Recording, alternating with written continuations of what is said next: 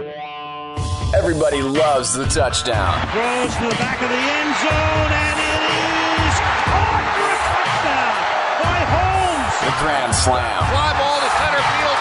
Ethier has done it again. It's a grand slam. The buzzer beater. Gets it to LeBron for three for the win. Yes! LeBron James at the buzzer! But how did those players get to that moment? And who built the venue and signed the contracts? We dig into the business side of sports and give you the answers. This is Sports Business Radio. Now, from our studios in Portland, Oregon with Sports Business Radio, here's your host, Brian Berger.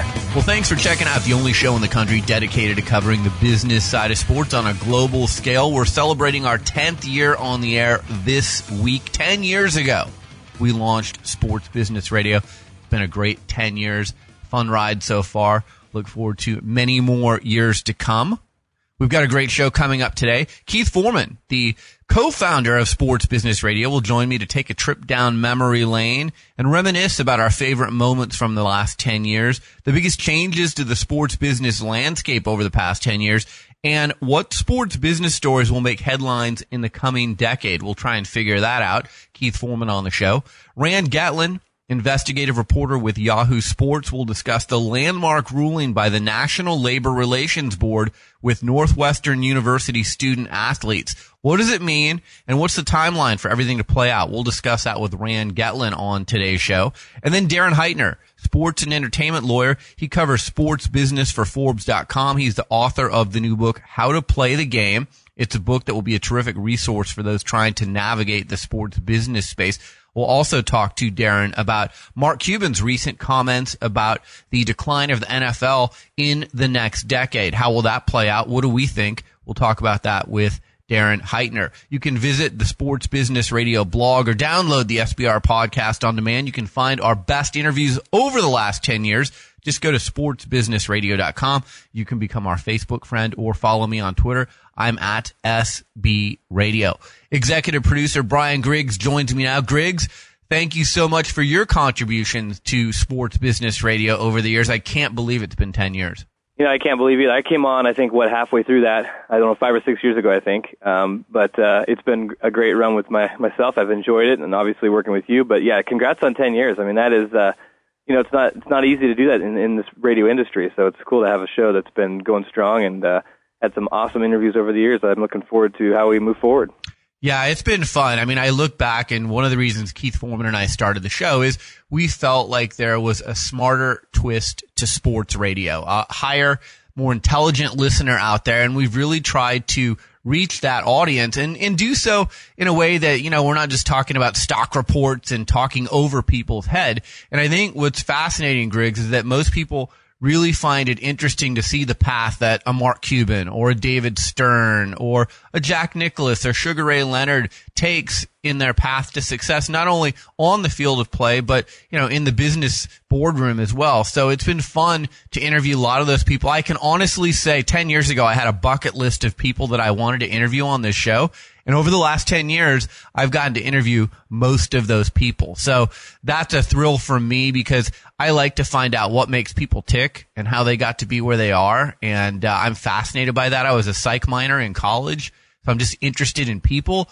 And it's been fun and really interesting for me and educational for me to interview those people. So hopefully it's been educational for our audience as well.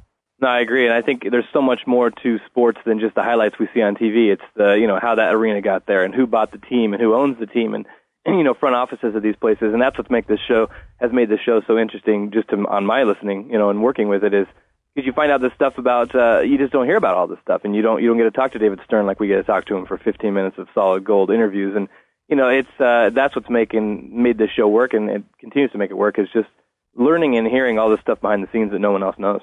Well, and you look at the story this week with Northwestern and the NLRB. I mean, that's right in our wheelhouse. That's a story that we'll cover. We'll dig into that. We've actually been talking about that story with Rand Getlin for probably the last 5 years, kind of anticipating this day and that the college landscape was going to change drastically, and there's probably still a lot more change to come. But, you know, it's good for us to try and peel back the curtain to let our audience see what's really going on, and let's talk to people like Mark Emmert, the president of the NCAA, or Bill Hancock, the ahead of what was the BCS and is now the college football playoff. So, we've always tried to go to the source of the information. We do talk to other reporters on this show like we will this week, but as much as we can, we try and track down the people who are the source of the information, whether it's an owner making a trade. I remember Robert Sarver acquired Shaquille O'Neal for his Phoenix Suns. So instead of calling, a reporter, we got Robert Sarver on the show and said, why did you make that trade? And to me, that's a perfect example of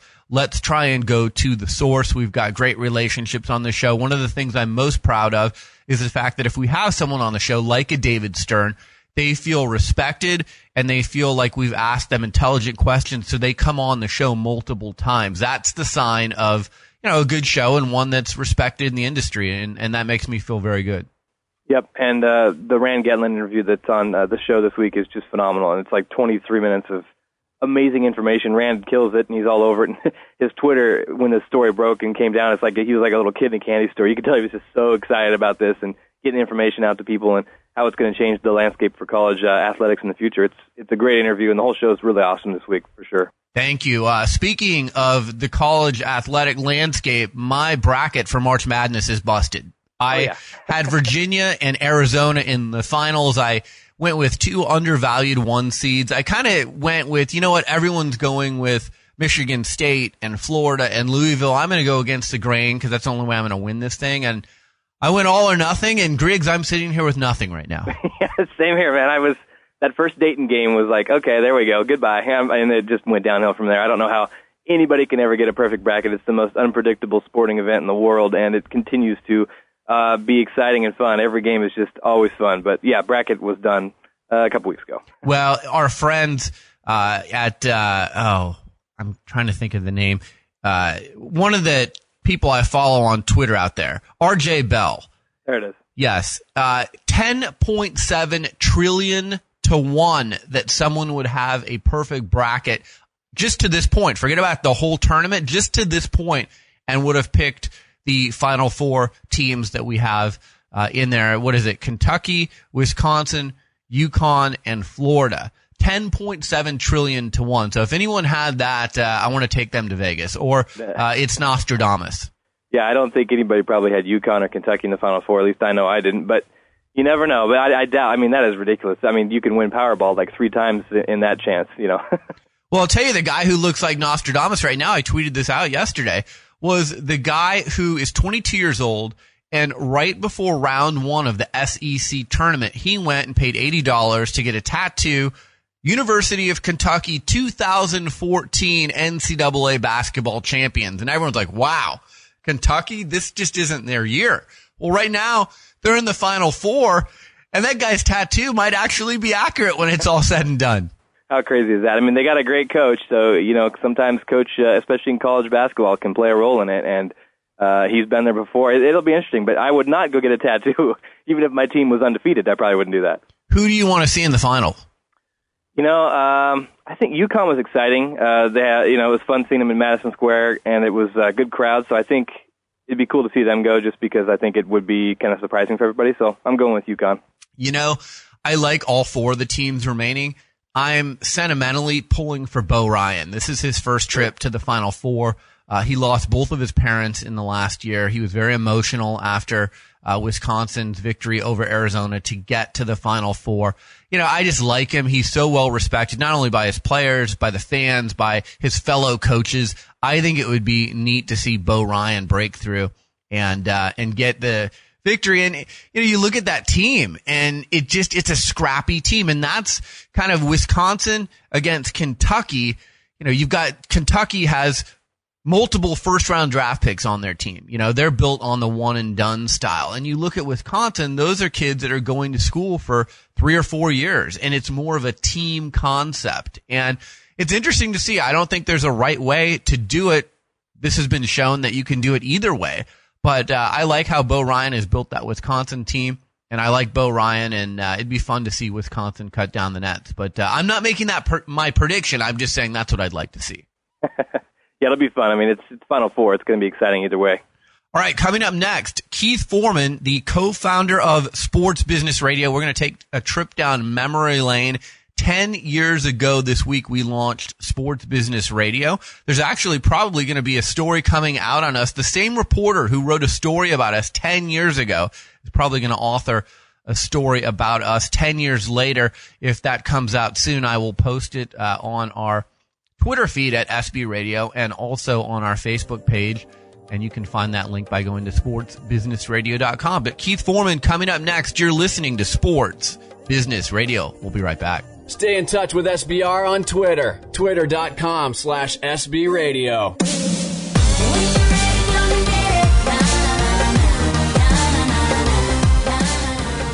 Hi, it's Brian Berger, host of Sports Business Radio. When I'm not on the radio, I team with nationally known sports writer and broadcaster Rick Bucher, former Nike PR senior executive Lee Weinstein, and veteran strategic communications executive John Lashway to form media and social media training firm Everything is on the Record. The Everything is on the Record team provides a unique blend of strategic PR and journalism expertise to our clients. We have worked in the trenches in corporate boardrooms with CEOs and company spokespeople. We've also worked in newsrooms alongside editors and reporters. Everything is on the Record uses an innovative and unique approach to media training.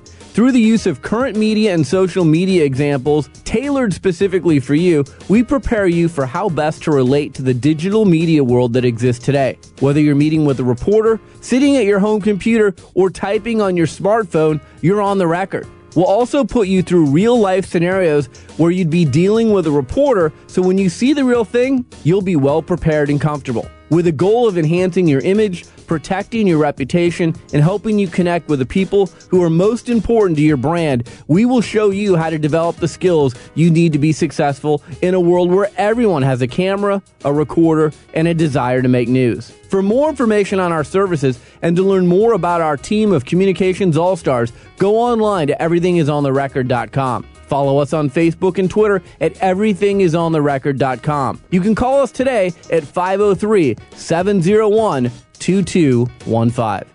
This is Sports Business Radio. We are back on Sports Business Radio, and it was 10 years ago this week that Sports Business Radio launched. And joining me now to reminisce and take a trip down memory lane is my college broadcast partner and the co-founder of Sports Business Radio, Keith Foreman. Keith, how are you? Oh, I'm good, Bergie. It's hard to believe it's been 10 years. I know. I feel old that it's been 10 years. But think about how much things have changed. Forget about the sports business landscape. When we started this show, there were no iPhones. There was no Twitter or Facebook. There weren't podcasts. There were no apps. There was none of that. And so many of those things have changed how we reach our audience now. It's pretty amazing. It is. It's true. And, to think that we were so consumed with how do we get this on the radio? That was the big deal. And now you almost would approach something like this and not even think twice about radio. Yeah, there's so many ways that you can reach people. And I think a lot of people listen to this show from the iTunes podcast. We're on the Swell app, Stitcher, TuneIn Radio. Obviously, you can go to sportsbusinessradio.com. But you know, I don't know about you, but I listen to most of my content now on demand on my iPhone while I'm driving or working out or whatever. So I kind of program my own little radio network. That's true. The other thing is that, you know, we would spend the week coming up with topics and, you know, different ideas. And, you know, we were only scratching the surface. Now, I mean, just looking at the newspaper today, the sports page today, it was littered with stuff that we would have done our original show over, and you know, and stuff's covered in ways that it just wasn't, at least in the detail back then. I mean, look at the Miguel Cabrera contract that he just got. Look at you know, the current BCS deal. Look at the Dodgers TV, you know, deal and the problems that they're, you know, struggling with, you know, on that. It's crazy. Yeah, sports business is much more mainstream than it was 10 years ago, but I'm still surprised that there's not that many sports business reporters out there. It's something that outlets have still not embraced as, you know, something that's really part of our everyday vernacular. It seems like Darren Rovell kind of hit the niche out of the park early on, and he's been the go-to guy, you know, across so many channels for so long, it seems like, at least on ESPN. Oh, and then, the other story I totally spaced in that, and this may be the biggest one of all, is this Northwestern story. Yeah. The unionization of their football team. Yep, and we are talking about that on our show today. So, big story. Looking back 10 years, some of your fondest memories of Sports Business Radio, whether it's a guest that stood out to you or a story that we covered? I think there are two, and you kind of raised one a few months ago. You reminded me of it. I went back and just could not believe still to this day how the dude got away with it. I forget his name, but the PR guy for the San Francisco 49ers, when he did the tapes, the recorded, the videos. It was one of our Caught in the Crosslights. That's right. So the head of, I think it was PR for the Niners, did this video series that he produced for the players on what not to do. And, I mean, he obviously did everything you're not to do in the video series. It was brilliant, really, I guess. I remember doing that in the studio that night, and I think we had to do a few takes of that story because we were laughing so hard. Yeah. And it was one of those stories where you couldn't believe that something like that happened, and that it was a training video from a PR person. Right. And then the other one, by far, my favorite moment from the show of 10 years is talking to John McEnroe while he's in his hotel room in Paris, covering, broadcasting the French Open. And just the way he was talking to us, it was like, we'd known him all our life. He was so forthcoming. He was funny. He was informative. He wasn't afraid to say anything. He was playing guitar. It was unlike any interview with a coach or a player or an owner that I think I've ever been a part of. No, it was great. It was definitely one of those unplanned, unscripted moments, and he played Purple Haze on his guitar from his hotel in Paris, and one of those priceless live radio moments that you just it's hard to find those. But looking ahead 10 years, what do you see for the sports business landscape 10 years from now?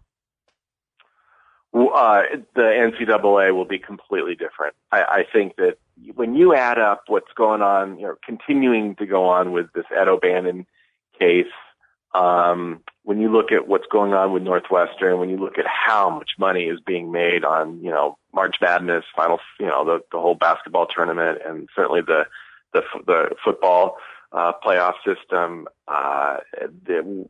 we're not even going to recognize this college football and college basketball in 10 years.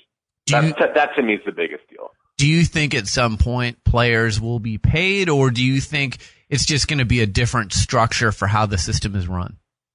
I think players will be compensated in some way. And there's been so many different proposals on what that should be. And those, honestly, are the two revenue-producing sports. I think there will be some system in place to have them paid, or a trust, for them after they graduate or something like that. The other thing that is going to be very different in 10 years, and already you're starting to see owners and franchises, dealing with this, is the whole arena versus the couch experience. And, it's one thing to try to add all these great technologies to the experience at the game. Well, if you don't have a signal, it's pretty pointless. And most experiences, when you're at an actual live sporting event, you don't have much of a signal, so there's not much to interact, technologically. And then, as we all know, sitting on your couch and watching games on your screen, it's so unbelievable as far as the quality of the experience and the information that you're getting. It's hard to even see what's going on at most games, let alone be able to afford to get in. Keith Foreman, the co-founder of Sports Business Radio, is joining me. We're reminiscing about 10 years ago this week. We started Sports Business Radio. You bring up an interesting point about the live sports experience versus what you can get on your couch. Mark Cuban came out in the last week and talked gloom and doom for the NFL over the next decade. Keith, I tend to agree with some of the things he said. I may not be on board with everything that he said, but I think there are some serious concerns and challenges that the NFL will have to endure in the next 10 years.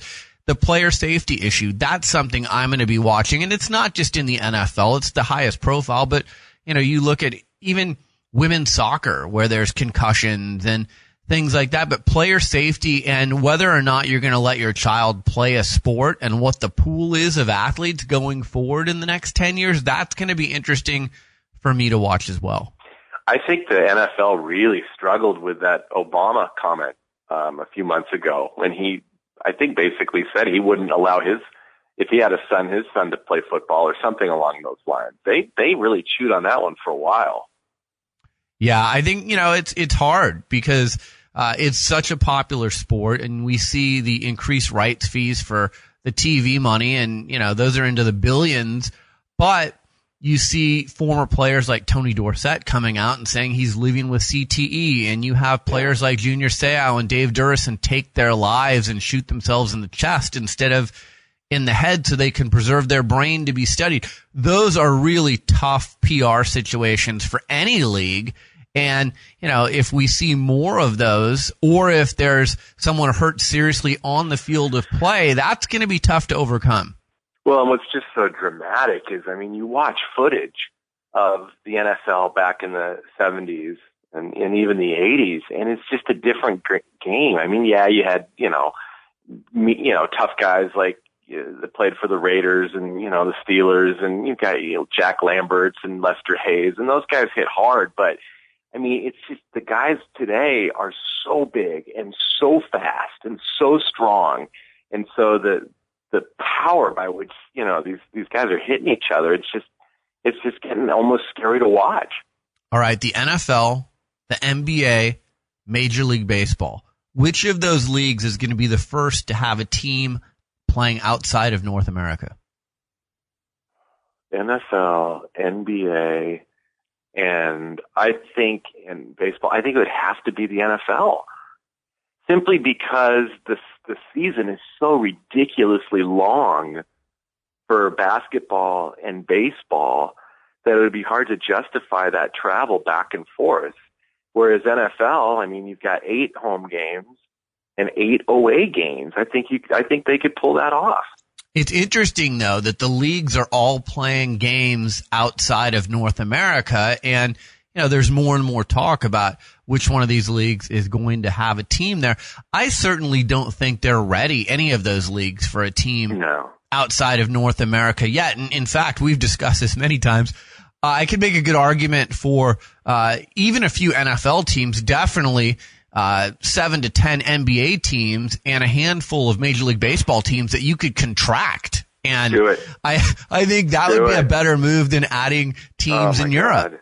If the NBA could subtract 20 games from the regular season and lose about 10 teams, it would be a quality product. That's something I would watch. Yeah, the problem is, and every time we've had an owner on the show or when Commissioner Stern has joined us, everyone makes a suggestion. It's a better product. It's better for the fans. It's better viewing. But obviously you lose all the revenue that goes with those games when they disappear. So how do you justify that to the owners? That's the riddle no one solved. Well, yeah, but, everybody in their quest to make more and more and more money, dilutes the product. And you see it on just so many levels. What's fascinating to me is the NFL, through the wisdom of Pete Rozelle, was designed for football. For television. And, all the other competing sports have just been so envious of just the multiple ways the NFL has been able to gear their games for television and make a ton of money through television. Well, to me, it's jumped the shark. I went down and saw the last game, I guess 2 of the before the last game at Candlestick. And I hadn't been to an NFL game in a few years, and I just sat there and just could not believe how difficult and painful it was to watch in person. The ads, the breaks, these guys, the players are just standing around waiting to play the game, and the fans, granted they're going to be in a new stadium soon, and that'll be a better experience, but to sit in that wretched old Candlestick Park and watch that was a completely uninspired experience and not worth what people are shelling out, and paying to do so.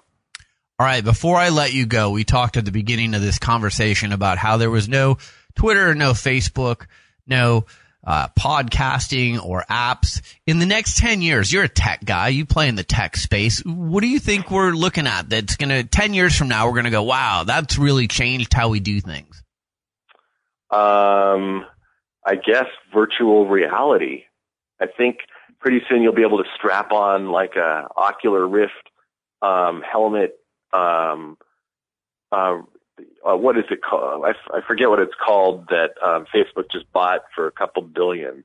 So what? They'll put a camera inside a helmet on a football field, and then you'll strap your helmet and goggles on and basically be in that virtually. Is that where we're going?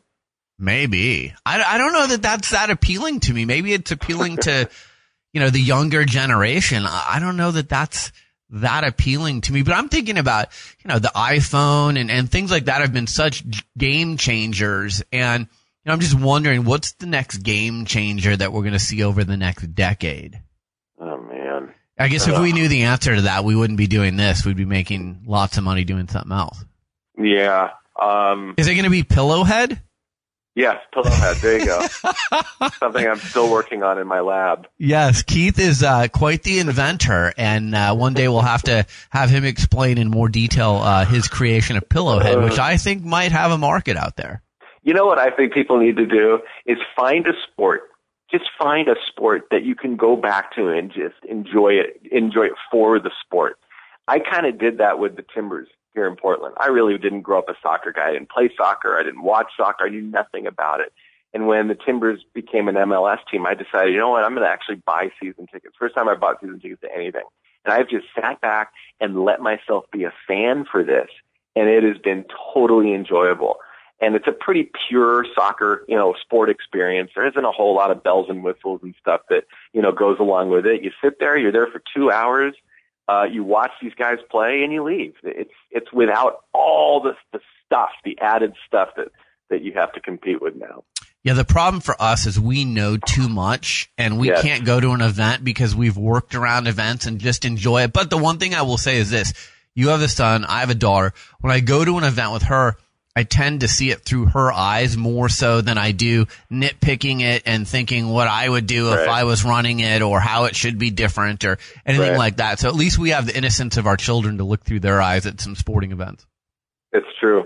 And it's funny to watch them, bend down and look at their phone and try to do something during the game and then not have a signal to be able to do it and then be forced to just watch the game. Yes. Luckily, my daughter does not have a phone yet, so she's not in that area yet. Yeah. Well, it's been a great 10 years. I hope there's many more to come. Obviously, you were instrumental in getting this off of the ground, so thank you for that. And, it's always fun to have you back on the show when you have time. Now you're a busy executive, so you don't have as much time to devote to things like this. And thanks for having me on, and especially for this moment. And, congrats to you, Brian, for, sticking with this thing as long as you have. It's played such an important part of the whole total, sports media landscape. And, there's a lot of people that have tuned in, over the years from time to time to, and even kind of shared, what they've heard, themselves on their own, platforms. And it's just been a great thing to be a part of. So thanks, man. Thank you very much. All right, that's Keith Foreman, the co-founder of Sports Business Radio. Keith, throw out your Twitter handle if people want to follow you. Oh, what am I, @4Keith? Yeah, you're a real tweeter. You can't even remember your Twitter. Not lately, but I went off on Adidas the other night for those terrible UCLA uniforms. How do you take this iconic, classic UCLA uniform? They're even playing as a road team. They could have had the classical baby blues, and they just trashed it. So that's the kind of Twitter insight people can expect when they follow @4Keith, FORKEITH. Keith Foreman, thank you, and we'll do this again in 10 more years. All right, sounds good. See you then. You're listening to Sports Business Radio. We'll be right back. Stay in touch with SBR on Twitter, twitter.com/SB Radio. Fill my heart with song and let me sing. Hello, my name is Sophia Berger. I want to tell you about the Pixie Project. The Pixie Project matches pets to the right people. The Pixie Project takes pride in finding matches for both people and animals. The Pixie Project also offers low-cost veterinary assistance. My family worked with the Pixie Project to adopt our lovable puppy, Scotty. He's a great addition to our family. So if you get a dog or cat, kitten, or puppy, you should go to the Pixie Project. To learn more about the Pixie Project, visit them at www.pixieproject.org. The website is sportsbusinessradio.com. We are back, and my guest is Rand Getlin. He's an investigative reporter for Yahoo Sports. You can find him on Twitter at Rand_Getlin. He's been on this show many times before. Rand, how are you? I'm doing well, sir. How are you? I'm doing really well. And as soon as I saw the National Labor Relations Board story and the fact that they ruled that Northwestern University football players who receive granted aid scholarships are employees and thus entitled to the right to unionize, I thought of you because you and I have discussed this very topic on this show many times over the years. What were your thoughts when you saw that ruling come down? It's about time. When you look at it, there are these very complex legal considerations that people are going through, right? So it's the distinction between an amateur athlete as defined by the NCAA and an employee as defined by the law, more specifically the National Labor Relations Act. And how do those two things interact, if at all? But if you really just take a step back and you look at it from a 10,000-foot view, it's a very simple calculus. And this is something that we've discussed many, many times. How much money are these kids producing in the market? And is it just to continue depriving them of a more fair share of that which they create in the market? And I think many of us have long been of the mindset that, of course, it's unjust to deprive them of their share of these earnings that they're making. I've talked about this a lot of times. Where you take Johnny Manziel, Texas A&M University says he produces somewhere in the ballpark of $500 billion in media exposure and other benefits to the university during his Heisman run, and yet he's demonized for selling his autograph, his own autograph. So my reaction very simply was, it's about time. If the NCAA will not change because it's the right thing to do, then some kind of force needs to be applied. And whether these kids end up being becoming unionized or not is a matter for another day. But as of right now, they at least have some binding legal decision that allows them to say, you guys have to treat us more fairly. So in addition to being an investigative reporter, you also have a law degree. So talk to me about how long is this battle going to last? Everyone I've talked to this week has said we're in the first quarter of what is probably multiple year battle. How do you see this unfolding from here? Well, so the next move is for everybody to go up to the national NLRB board, and they're going to go before them, and essentially Northwestern's going to ask, we don't think that these guys are employees. Your satellite office in Chicago said that they are. We'd like you to throw that decision out. That is unlikely to occur. The National Labor Relations Board is likely to affirm what the Chicago office indicated, which is that these football players at Northwestern University are employees as defined by the NLRA. From there, you're going to go to the circuit courts. Now, when that will occur is if the players go and try and bargain with Northwestern, and Northwestern refuses to bargain, then you're gonna see. I'm sorry. Let me back up. That's when you'll go to the NLRB main board. So the bargaining will start very quickly. They're going to try and get to the table with Northwestern. Northwestern's going to go try and get it tossed out. Then it goes to the federal circuit courts. Regardless of who wins or loses, this will be appealed all the way up. So they'll go to a federal circuit court. This is interesting in and of itself, Brian, and this is something that, from a legal perspective, us law nerds can kind of wonk out on, as we say. There's a question as to which forum they're going to bring this matter in. So the circuit courts, the federal circuit courts that reside in the D.C. area, the Virginia area, where the NLRB is at, tend to be more democratic. If you believe in the stereotypes of Democrats and Republicans, it thus will be more pro-union, a more pro-union forum. The forum in which they could bring it in the district where Northwestern is located, in Evanston, is more Republican. And thus, again, if you believe in the stereotypes, would be less inclined to side with pro-union arguments. So there are so many really fascinating battles that will be occurring behind the scenes. But I think we're looking at 12 to 15 months before we get an ultimate determination, probably from the circuit courts. And then you're looking for then whether cert will be granted up all the way to the Supreme Court.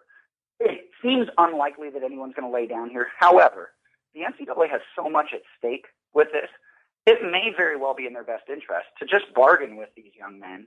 And this is something that you have to think about.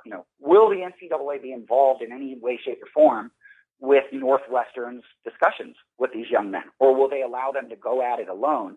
As you can imagine, any decision that's handed down and that's legally binding with Northwestern can impact the entire NCAA enterprise.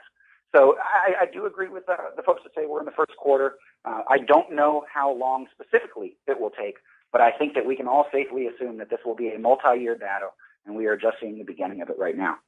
Rand Getlin, investigative reporter of Yahoo Sports, is our guest. So it was interesting. There was a long conclusion that was released by the NLRB, and part of the conclusion breaks down the revenue and cost structure of the Northwestern University football program. Now, a lot of people might presume that a football program such as Northwestern might be losing money, but in fact, we find out that they generated $30.1 million in revenue and just $21.7 million in expenses for the 2012-2013 academic year. This finding of $8.4 million in annual profits for Northwestern calls into doubt any argument that Northwestern would cease to operate as a result of the finding that its athletes may unionize. So this, to me, was a really interesting finding, because we hear all the time from the NCAA, oh, so many of our programs lose money. We're a pass-through organization.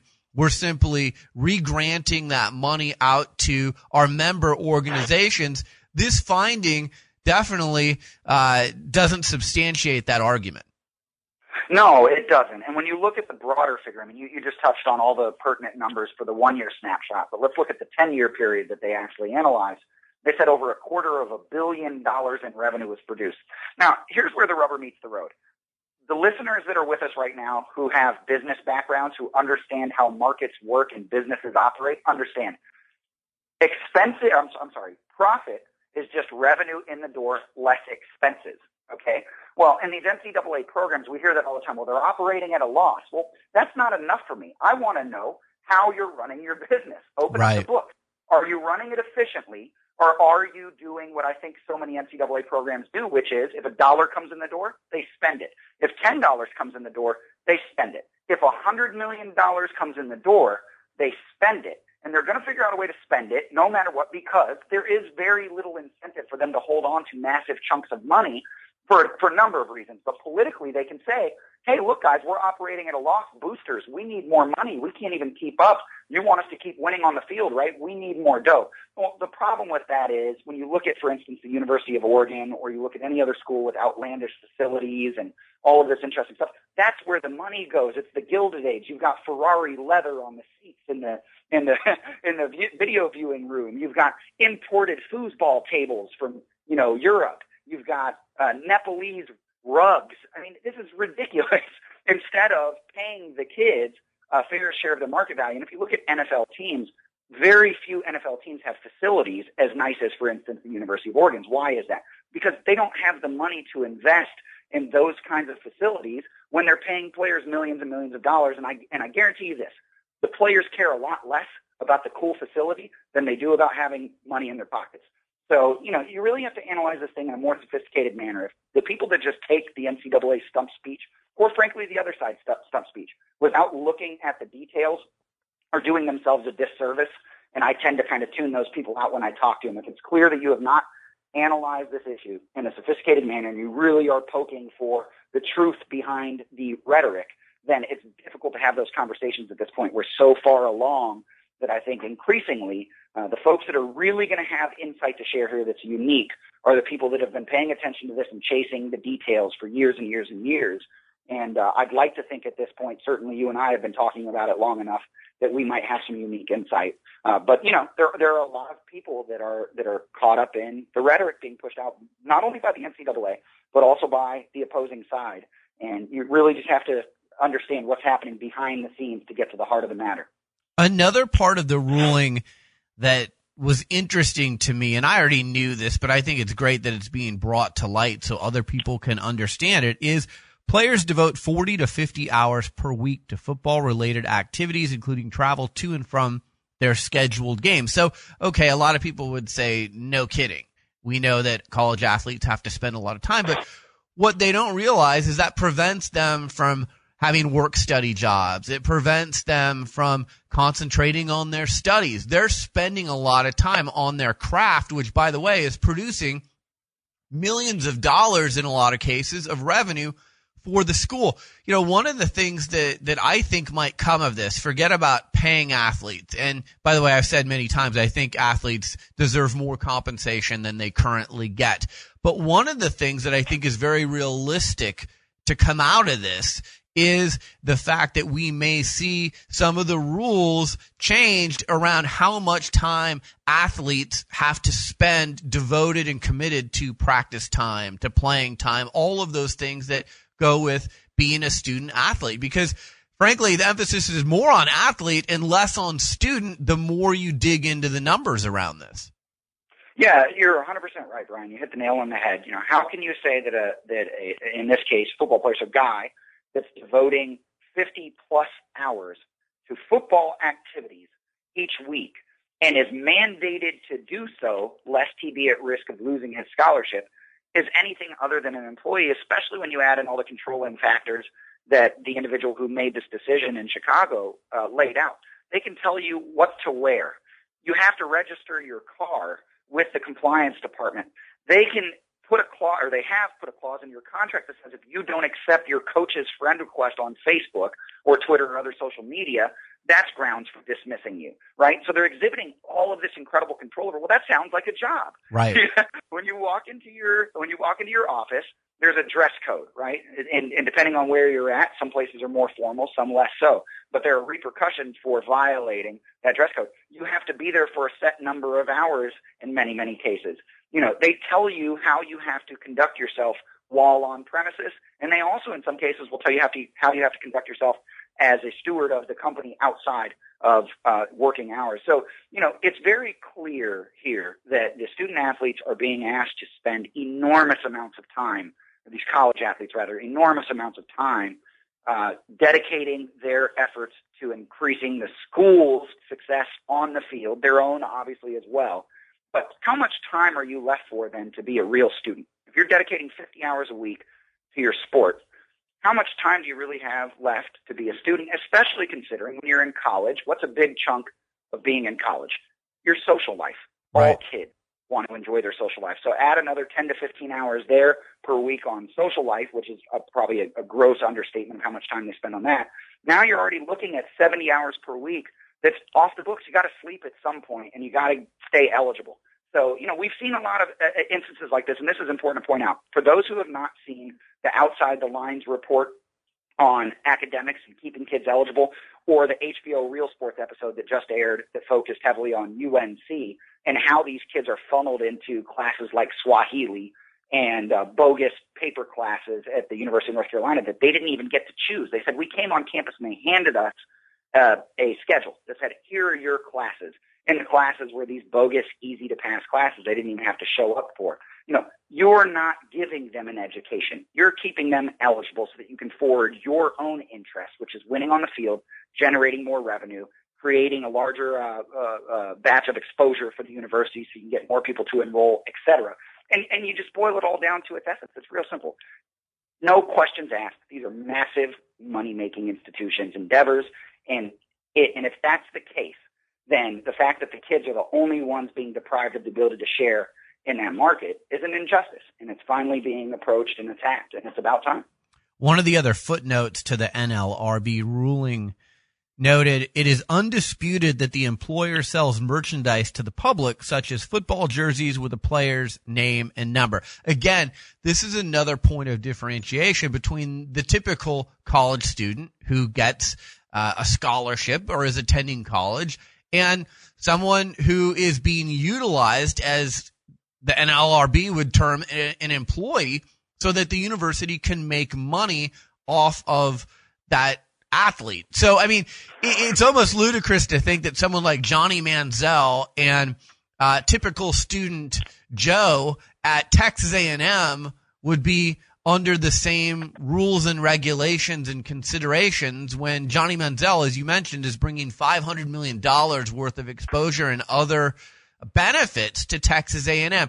I just think there's got to be some way that the student athletes are compensated differently, and then also where their schedules are regulated differently so they can enjoy the college experience and not be utilized as, frankly, free labor. And if you're going to make them free labor, then they need to be compensated for that labor. Yeah, I mean, these are all great points. And the reality is this, and we've talked about this before. I always take umbrage with this notion that every single kid is going to be a scholar. They're not. I knew kids that were on the football team at my university when I was there that could not read, at least not at a high level, and that certainly could not craft grammatically correct sentences to save their lives. So what are we going to do? Demonize those kids because the system failed them prior to them arriving in college? Or are we going to recognize, look, this kid is probably not going to be a doctor. He's probably not going to run a major financial institution. But we do have to teach him transferable life skills so that he can be successful beyond this realm. And if we acknowledge that, then we stop dealing with this fallacy that every single kid that's in school values an education. Some of these kids are not equipped to value an education when they get there, and you don't get a meaningful education when you're not prepared to take your 101 level classes when you arrive on campus. So there are a million different things that can grow out of this, Brian, and I think that we're a long way from seeing any finality. One thing is abundantly clear.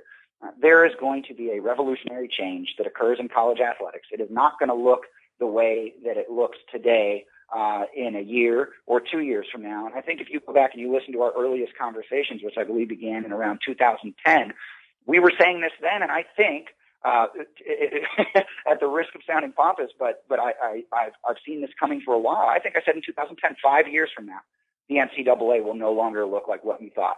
Or what you think it looks like today. It will be dramatically different, and that's because you could see on the horizon all of these things coming to be. So, they have to figure something out. If the kids are going to work 50, 60 hours in a week, pay them.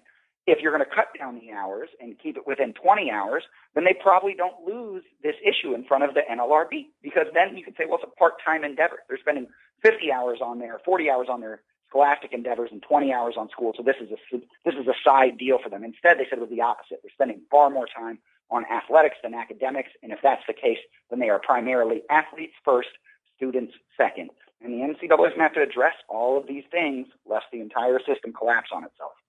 By the way, I've seen it reported that a scholarship at Northwestern, the average scholarship is worth $59,000 a year. So you're looking at about $240,000 over the course of 4 years for your education at Northwestern. Nothing to sneeze at, but again, I don't think it equals what those student athletes are generating for the athletic department. And, I gave you the numbers a few minutes ago that $30 million is what Northwestern's football program, just their football program, generated in the 2012-2013 academic year. My guest is Rand Getlin. He's an investigative reporter with Yahoo Sports. You can find him on Twitter at Rand_Getlin. Rand, I want to ask you about a decision the Philadelphia Eagles made recently. They cut, not traded, they cut Deshaun Jackson, who's 27 years old. He's in the prime of his NFL career. And the reports that have come out are that Deshaun Jackson is linked to some shady happenings off the field of play. To me, I think a lot of people were really surprised by this because they see such a talent like Deshaun Jackson, and essentially the Eagles cut him loose for nothing, but they didn't want to be tied to someone who could pose problems in their locker room or could cause the NFL organization embarrassment down the road. That's kind of a shift in mentality, isn't it? It's interesting. I think at this point, obviously there was an investigative report that came out earlier today that indicates that Deshaun Jackson runs a record label, and under that record label's umbrella, there were individuals that the paper reported or believed to be gang affiliated. And so they attribute, a lot of the skepticism about Deshaun in the Eagles organization to those ties. That may be true, but I think it's too early to say they cut him definitively as a result of those ties.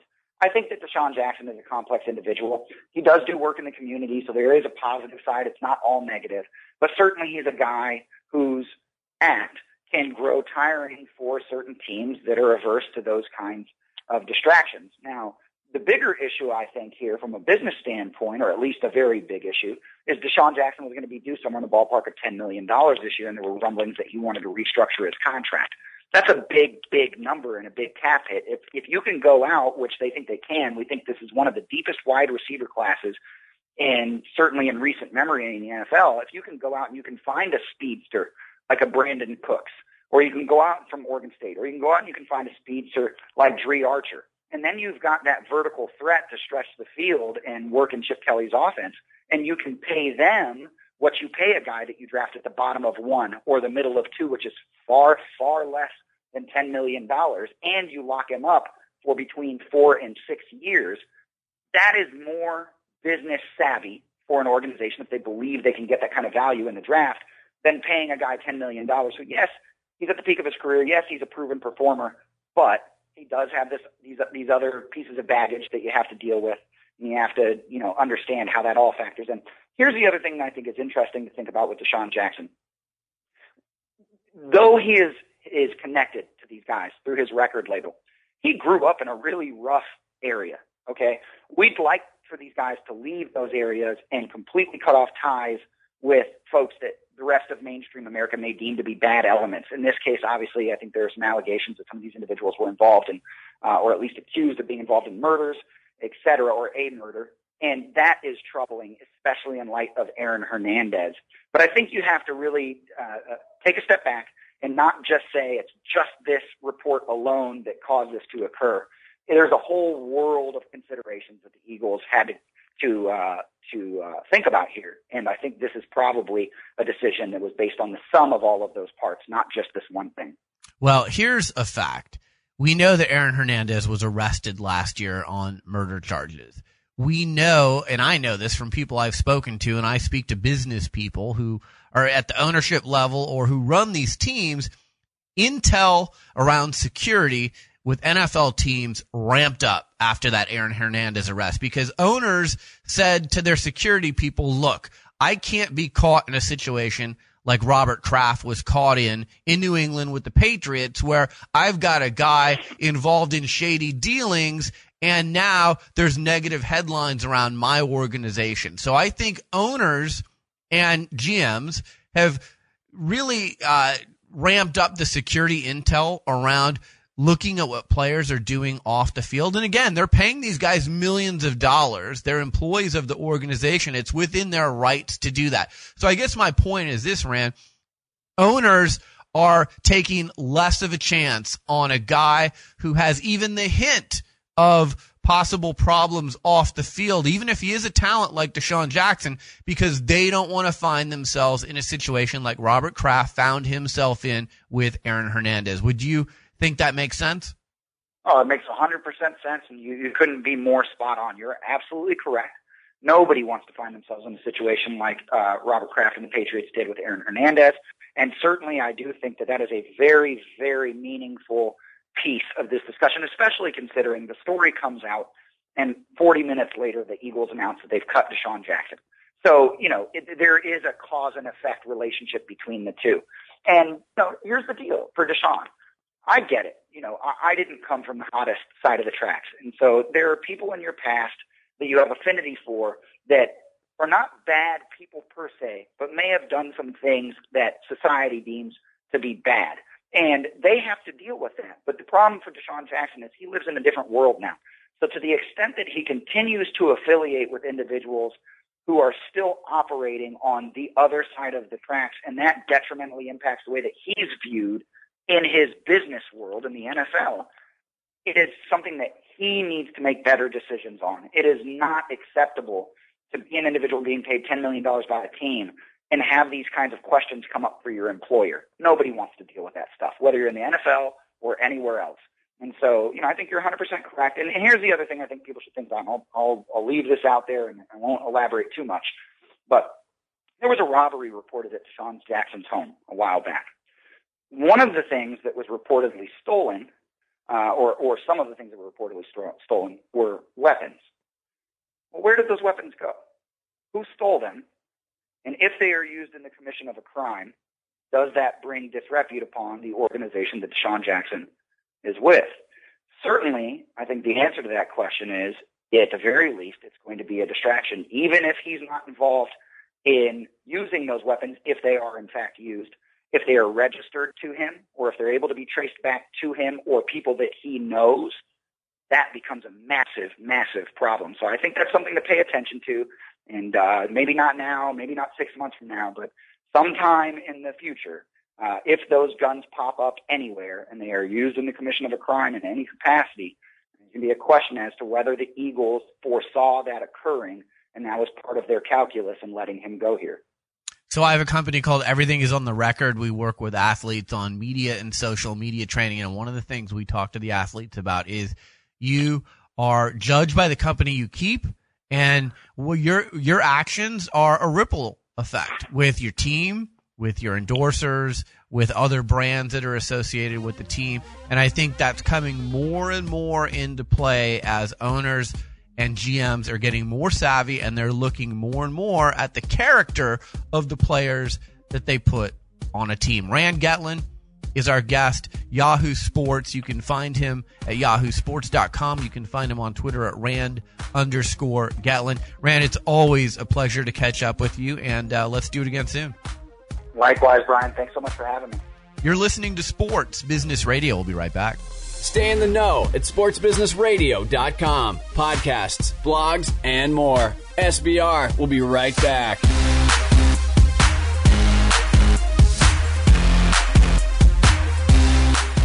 Hi, this is Brian Berger, host of Sports Business Radio. It's no secret that we're battling a tough economy these days. It's more difficult than ever for companies to position their brand in a unique way and reach their target audience. Sports Business Radio can help you, though. Sports Business Radio is syndicated in markets nationwide. Our popular podcast is regularly rated in the top 100 business news podcasts on iTunes and has listeners around the world. But our radio network and podcast aren't the only places your company will receive exposure when you join our family of sponsors. We'll also give you exposure via sportsbusinessradio.com and at our new Sports Executive Speaker Series events, which feature a conversation with a key decision maker from the world of sports in front of a live audience. And best of all, we can expose your product to the big name guests that appear on our show. We'd love to have you on our team. Please contact me at Brian at sportsbusinessradio.com or at 503-701-2215 if you're interested in becoming a sponsor of Sports Business Radio. Back to Sports Business Radio with Brian Berger. My guest is Darren Heitner. He writes for Forbes, focusing on the business of sports. He's the founder of the Sports Agent blog, which you can find at sportsagentblog.com. It's a site that covers the sports agent industry. Heitner is also a professor of sport agency management at Indiana University Bloomington, and he's a Miami-based attorney specializing in sports law, entertainment law, music law, and intellectual property law. He's also the author of a new book, How to Play the Game, What Every Sports Attorney Needs to Know. Darren, welcome to Sports Business Radio. How are you? I'm doing well. Thanks for having me back. Yeah, it's good to have you on. You're as busy as anyone I know. I forgot to mention, great follow on Twitter at Darren Heitner. So let's talk about how you got started in the sports industry, because you got started at a very young age. How did you choose the sports law path? Well, I probably wouldn't recommend my path to anybody. I think it was full of ignorance and a little bit of luck. I first got a taste of the sports world interning in Atlanta, Georgia at a company called CSE. It used to be known as Career Sports Entertainment. And actually, that is something I would recommend to anybody interested, especially in the sports agency realm. That internship provided me with a wealth of experience, of knowledge that I gained of exactly what the sports agency industry is all about. Obviously, many people have watched the movie Jerry Maguire. You watch the show Entourage. You think you know what it's all about to be an agent. It's nothing like that. The glitz and glam, it's not there. But I was still interested in being a sports agent at that time. So what did I do? Finished up my degree, actually started a website called Sports Agent Blog in the process, which is still going on today with daily posts. But when I started law school, I said, the hell with it. Let's give it a shot. Let's start a sports agency from scratch. And that's probably where I would say not necessarily the best road to stardom. Got my feet wet, luckily, receiving referrals from other sports agents who just weren't interested in particular clients that were coming their way. And who was I and who was my partner at the time to say no to them? So we started representing, believe it or not, professional bowlers, trying to get endorsement opportunities for them, and found some success in that area, grew our practice, got into baseball, got into placing basketball players overseas, finished up law school. A year later, decided sports agency just was not for me. Decided to focus my legal practice on sports entertainment, intellectual property matters, and here I am today. Thankfully, with all the networking, with all the research that I've done over time, I've been put in a position where I'm able to separate myself maybe from some of the competition, and I'm happy. I'm very happy with my practice. So you've got the new book, How to Play the Game, What Every Sports Attorney Needs to Know. Tell us a little bit about the book and why people should go out and buy it. Is this something that students will find valuable? Is it anyone looking to work in the sports industry? Should only people practicing law? Tell us about it. You know, I had a little bit of an argument with my publisher. The publisher is the American Bar Association.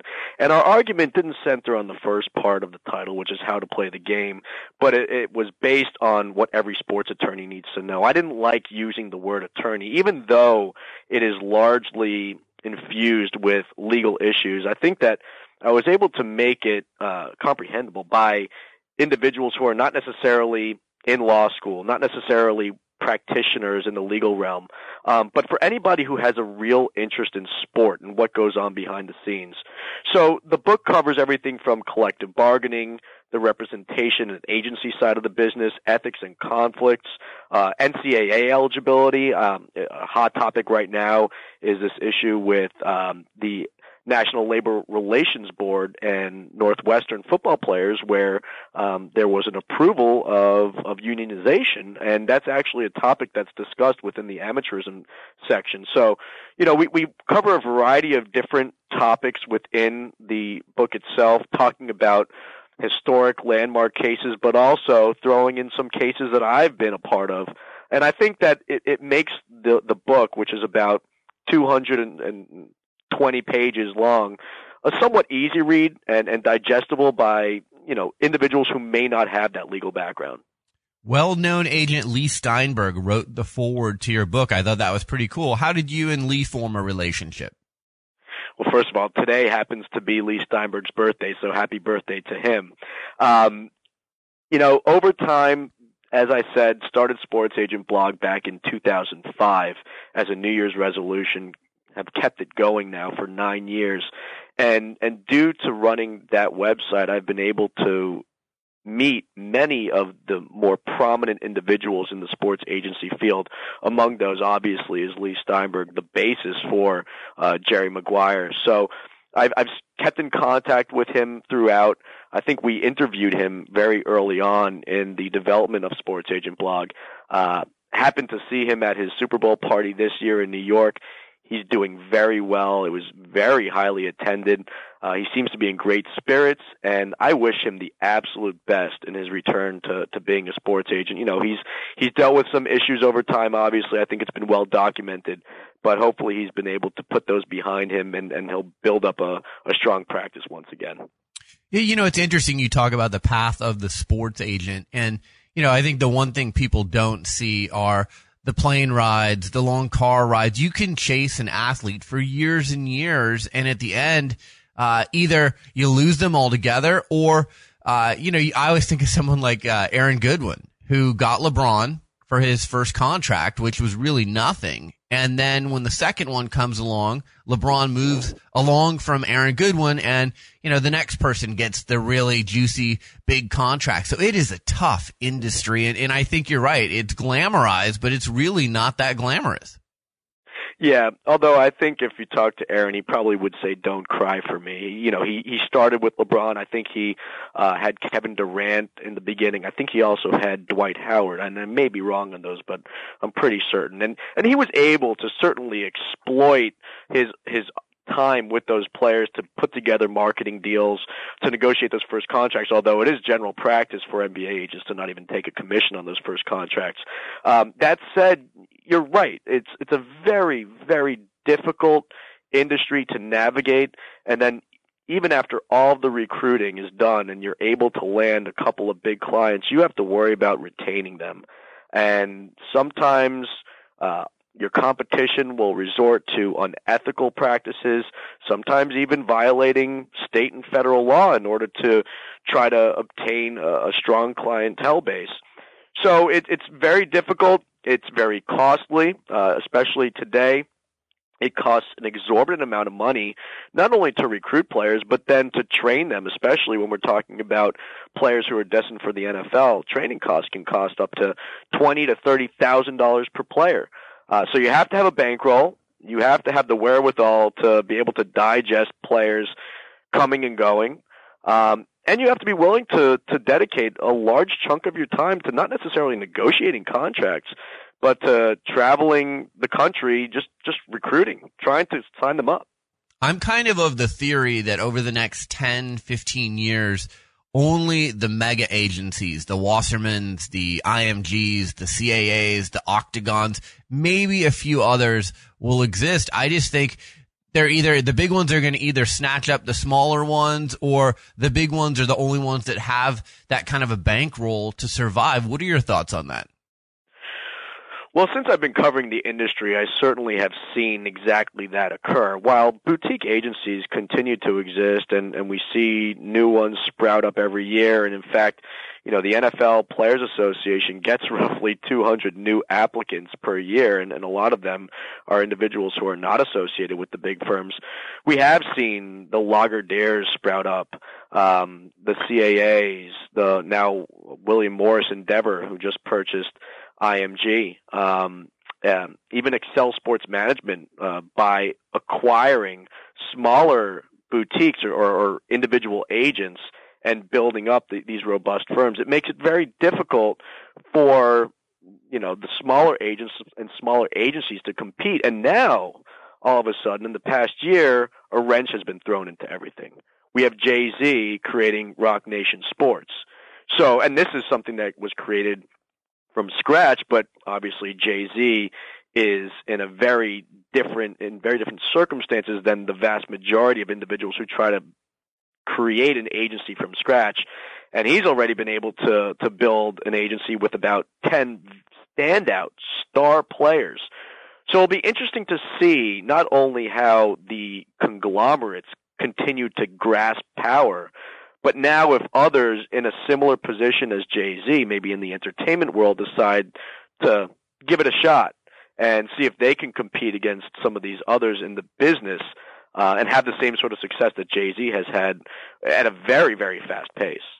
You're listening to Sports Business Radio. My guest is Darren Heitner. He writes for Forbes.com. He's also the author of the new book, How to Play the Game, What Every Sports Attorney Needs to Know. You can find him on Twitter at Darren Heitner. All right, I want to ask you about Mark Cuban's recent comments on the NFL. He said, I think the NFL is 10 years away from an implosion. I'm just telling you, pigs get fat, hogs get slaughtered, and they're getting hoggy. You cover the NFL for Forbes.com. I know you pay very close attention to the NFL and what they're doing. What do you make of Cuban's comments? Well, I think with regards to his initial comments, which seemed to be focused on the expansion of these TV deals and perhaps having NFL games slated on pretty much every day of the week, Mark Cuban is a little misguided. I think there is somewhat of an insatiable desire to have football at all times of the day, 7 days a week. And I think that's sort of fueled by this expansion in the world of fantasy sports. And that's particularly a sub-industry that I've been focusing on quite a bit on Forbes.com. And I think that sub-industry of fantasy sports will continue to grow, both on the season-long scale and also looking at the daily fantasy sports sector that has been progressing over time. So I think that's not necessarily the concern. But in Mark Cuban's responses to some criticism, I think that he highlighted a very good point. The only way for the attraction of the NFL to continue or expand is if the talented players continue to exist. And safety is a gigantic concern. I noticed in his lengthy response that one key point is, will parents allow their children to play, and will individuals, those children, even want to play and put their bodies at risk? I had this conversation quite a bit with many former players, current players, and just regular spectators of the sport. And I know from my standpoint, if I'm given that opportunity, even though there's the potential, and let's just pretend like I have the body to play in the NFL, I probably would not put my body at risk knowing the potential long-term consequences, even though I stand to make millions of dollars, save me maybe being a kicker. So I think that could be a major or a potential downfall of the NFL if there are not the necessary elements added to the game so that we can somehow enhance the security of these individuals and their families, that they'll be able to think on their own later on in life. That's a huge, huge concern. And obviously, we still have the pending NFL concussion lawsuit, which there's a proposed settlement, but there's a lot of issues with that. So I'm not so concerned about the TV deals. I think the major concern for me is the health and safety of the players going forward. Yeah, you bring up several good points that I want to address. Number one, we look at guys like Tony Dorsett, who's a Hall of Famer, who says he's living with CTE. We've seen Junior Seau and Dave Durrison take their own lives, and in fact take their own lives by shooting themselves in the chest to preserve their brains to be studied. And when you have news continuing to come out like that, and then we see, other, really good players like Jim McMahon say, I drive my kids to school and I can't remember how to get home. The more those stories come out, I think you're right. It scares parents from saying, you know what, I'm going to let my kid play football. But then, for people like me who remember growing up watching Jim McMahon and Tony Dorsett, it makes me really sad. And it's certainly not the stories that the NFL wants out there. Is there anything that the NFL can do? I get 5 press releases a day from the NFL saying what they're doing with player health and safety, and I commend them for trying to be proactive. But then I wonder, is there anything that can be done to protect players who are so big and so strong and so fast from, playing a barbaric sport, quite frankly, and every time you're getting hit, it's like being in a car accident. Is there anything that can be done? Because I don't think there is. Well, that's a key issue. Violence is inherent in the sport itself, and save changing the game completely from one that is based on contact to one that's somewhat like two-hand touch. I'm not sure. I'm not sure that anybody will be satisfied that has to make that determination of, do I want to put my future years at risk for short-term monetary gain? So really the answer is, I don't think so. And if you do drastically change the sport, well then, do you lose your fan base? I mean, I don't want to watch two-hand touch. I'll be quite honest with you. I love watching the sport as it is. At the same time, I feel miserable when I have former players come into my office and ask me, what can you do for me? Because I'm having issues. I'm having issues with anger. I'm having issues remembering things. And so, it's a catch-22 almost for the NFL, because on one hand, you want to do whatever is necessary to protect the players. I truly believe that Commissioner Goodell and everybody else at the NFL does care about the long-term stability of players. But at the same time, you have the countervailing interest of keeping the game as it is without completely changing it. So, that's why these guys get the big dollars. I'm hoping that they can somehow come up with a plan that at least changes the game to the extent that players are better protected and maybe have a greater reason to put their bodies on the line without having the extreme risk that they currently do, going out there on Sundays, on Thursdays, and potentially Saturdays and Fridays, which is what Mark Cuban is concerned about. Let's talk for a minute about the lawsuit. Everyone saw, the NFL paid out $765 million to former players. But if you talk to people who were involved with that, they'd say nothing's really been paid out yet. And there's a lot of those players who were involved in that suit that are resuing the NFL. What's the status of that lawsuit? And could the NFL end up paying billions instead of that $765 number? Truthfully, the status is a mess. There's a proposed settlement on the table. There's an issue over whether or not the $760 million can appropriately cover all of the damages that have been alleged, not only by those players who've been named as plaintiffs in the hundreds of lawsuits that have been filed, but the settlement would potentially cover every single former player if that player goes for baseline testing and it's found that there's some sort of cognitive disease based on the player playing in the NFL, and that's another issue, obviously a causation issue. Did the damage occur during the NFL days or prior to that in college, high school, etc.?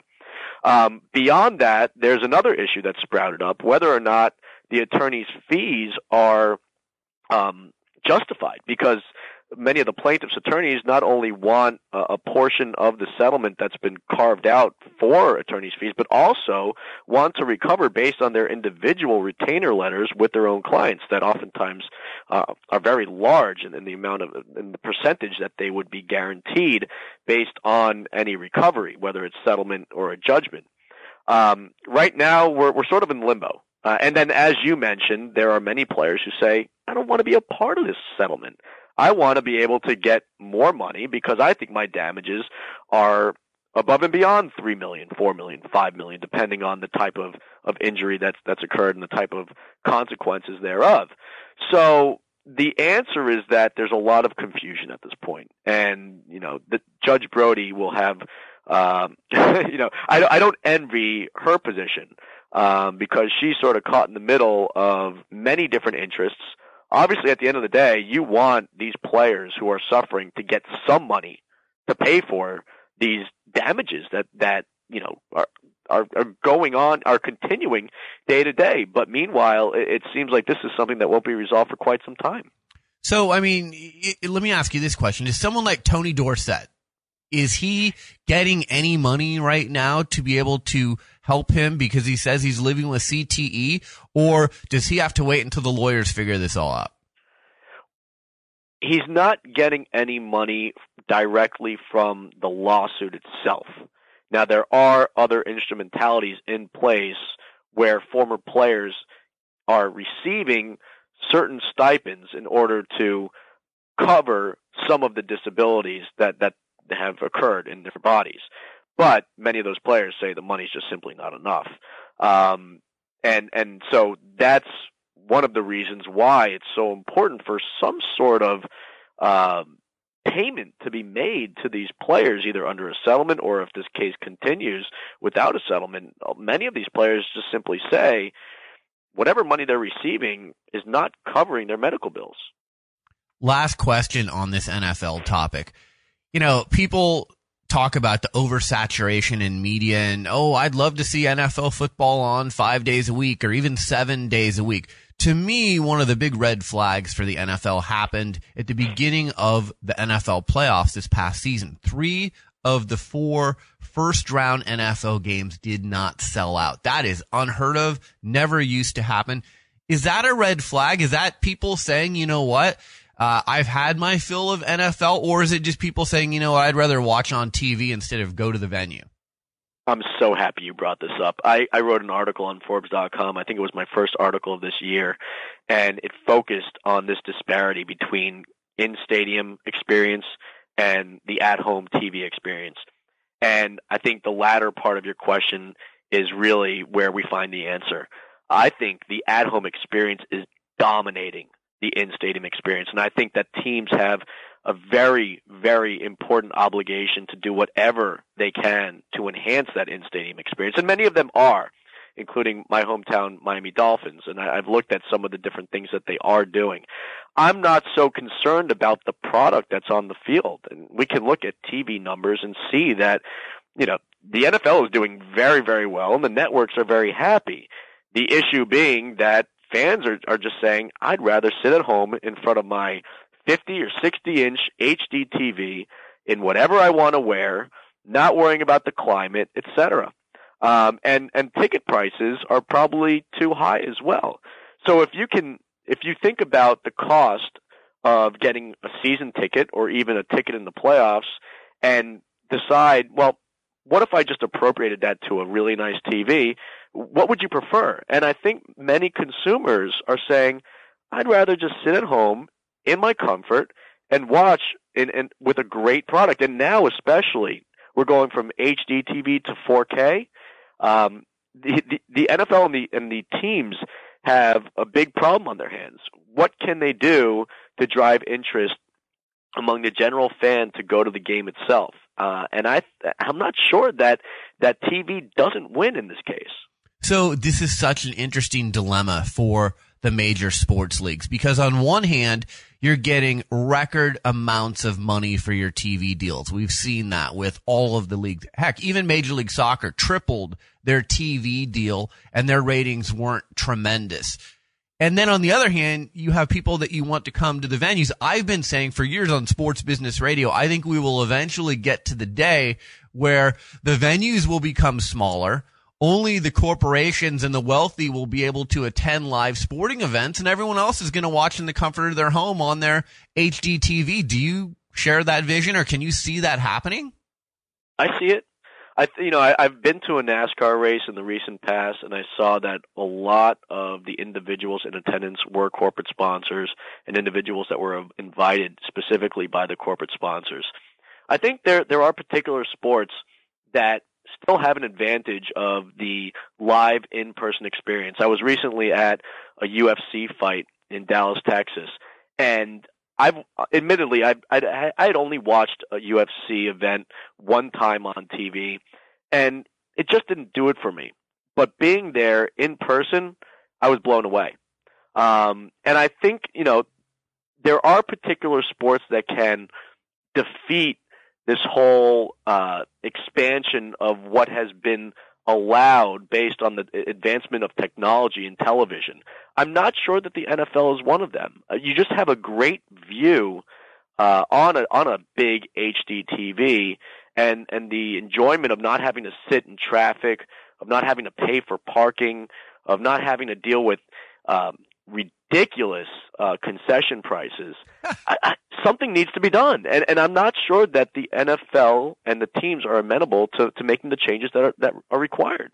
Well, and that's the big question, and I get this question all the time. Will teams ever lower ticket prices? You're making so much money from TV deals. You're making so much money from concessions and merchandise and parking. Will you lower the ticket price to try and get the fan in the door? It's almost like when you're in Vegas and, they're going to copy on a bunch of stuff at the casino because they want you at the tables gambling. Are sports teams going to say, you know what, we're going to lower ticket prices to get the fans in the door so we can get the money for everything else? Do you see that happening? Well, the difference between Vegas and an NFL game is that Vegas earns the majority of its money based on you sitting at the tables and losing your money. And that's why they'll provide you the free buffet. They'll provide you the free hotel room. The NFL doesn't have that same issue, right? Because even though they're making decent money off of concessions, they don't really, and they make some money off of parking, and they make some money off of tickets. As you mentioned, the key revenue generator is the TV deal. So by bringing the individual into the game, it doesn't necessarily really change the bottom line. I think instead you keep the price as is because perception matters a lot to the NFL as well. I think it sort of cheapens the game if you're providing tickets at a discount. So I don't see the teams really changing or changing the model that they currently have with regards to ticket pricing. And the main reason is because the majority of their wealth comes from TV. It's not coming from the ancillary items that are a part of going to a game. It's very different from Vegas. No, I agree. And I was just making that, to try and, make some kind of correlation. But what most people don't realize, Darren, is that an NFL owner can pay his team payroll and then some just with the TV money. Forget about ticket sales. Right. Forget about merchandise, parking, any other revenue stream. If you just had the TV money and nothing else, you can pay the players on your team. So you look at everything else as gravy. And that's where Mark Cuban's comments coming full circle on this. Are they getting hoggy? And I think eventually you're going to have to start to do some things, not just as an NFL owner, as a Major League Baseball owner, NBA, NHL, and any other league, to get fans incentivized to get off the couch from watching on HD TV to come to the venue. And especially, the NFL has such a huge TV deal. We'll see. It's going to be interesting to watch. I agree with you. You don't want to devalue or cheapen your product or your ticket, but I think there's got to be some way to get fans into the venue by making it more affordable to them. Because that's for most people. I don't know about you, but people I talk to, number one concern with them with coming to a sporting event in person is cost. Sure. And truthfully, what every owner should be saying to himself before he goes to sleep at night is God bless the salary cap. Yeah. Because, at the end of the day, they're not going to lose money. The TV revenue will be there. There's a restriction on the amount of money that their players can receive. It's the most secure investment that you can have. Well, and the other thing that I've said too, whoever long ago negotiated on behalf of the players against the owners may have done the worst job in the history of sports. How NFL players do not have guaranteed multi-year contracts like they have in the NBA when you're playing the most barbaric sport with the shortest career span is beyond me. I mean, if you get hurt, they can wave goodbye to you and say, see you later. If you're A-Rod or Sean Kemp, you can have that guaranteed contract that you're going to get. You may not even be playing. So it's really interesting that the NFL finds itself, the players, in the predicament that they do. All right, Darren Heitner, he's the author of the new book, How to Play the Game, What Every Sports Attorney Needs to Know. Darren, how can people find your book? It's available on Amazon.com. All you need to do is type in the name of the book. You can type in my name, easily accessible. You can also go to the American Bar Association website, and it's available within their pages as well. Last, if you still need another option, you can go to www.sportslawbook.com. And then also you can follow Darren on Twitter. He's a great follow at Darren Heitner. That's Heitner. Darren, always a pleasure to catch up with you. Let's do this again soon. Thank you, Brian. Great chat. Good chat with you. You're listening to Sports Business Radio. We'll be right back. Podcast this show and any other past SBR episode at sportsbusinessradio.com. Back with more SBR after this. Make me your Aphrodite. Make me your one and only. Sports Business Radio talks to the people who call the shots in the world of sports. Brian Berger goes one-on-one with the biggest names. My guest is David Stern. He's the commissioner of the NBA. It is always a pleasure, Brian. Bill Hancock, he's the executive director of the Bowl Championship Series. I'm happy to be here. Thanks for having me. Dallas Mavericks owner Mark Cuban. Mark, thanks for joining me. My pleasure. My guest is Mickey Loomis. He's the executive vice president and general manager of the world champion New Orleans Saints. Pleasure to be with you guys. Mr. Allen, thanks for joining me. Thank you. My guest is Mark Emmert. He's the president of the NCAA. Oh, happy to join you. My pleasure. My guest is Eric Spoelstra. He's the head coach of the Miami Heat. Brian, appreciate it. Glad to be on the show. Mr. Nicholas, it's an honor to have you on Sports Business Radio. Thanks for joining us. My pleasure, Brian. Visit sportsbusinessradio.com and subscribe to our free iTunes podcast. Follow us on Facebook and Twitter and stay connected to the business side of sports. Only with Sports Business Radio. Back to Sports Business Radio with Brian Berger. We are back, and a heartfelt thank you for listening to Sports Business Radio for the last 10 years. We really appreciate your loyal listenership. We invite you to follow us on Twitter at SB Radio. You can find our website at sportsbusinessradio.com. It's been a tremendous ride over the last 10 years. If you want to hear some of our best interviews, just go to the interview section at sportsbusinessradio.com. A reminder, the Sports PR Summit presented by Pastano is coming up on May 22nd at the MLB Fan Cave in New York City. If you are a senior PR executive, this is an event that you don't want to miss. The Fan Cave is a great venue, and then we're going to have league execs. We're going to have senior PR execs from brands. We'll have some great panel discussions, great networking, some terrific people from the media on hand. Jeremy Schaap, who's a tremendous reporter from ESPN, John Wartime, the executive editor of Sports Illustrated, Mary Byrne, who is USA Today's Sports' managing editor, and ESPN CNN columnist and broadcaster LZ Granderson. Just some of the people that will be on hand for the full day event. There's lunch. There's a post-event cocktail reception. Go to sportsprsummit.com if you want to learn more about the Sports PR Summit presented by Pastano.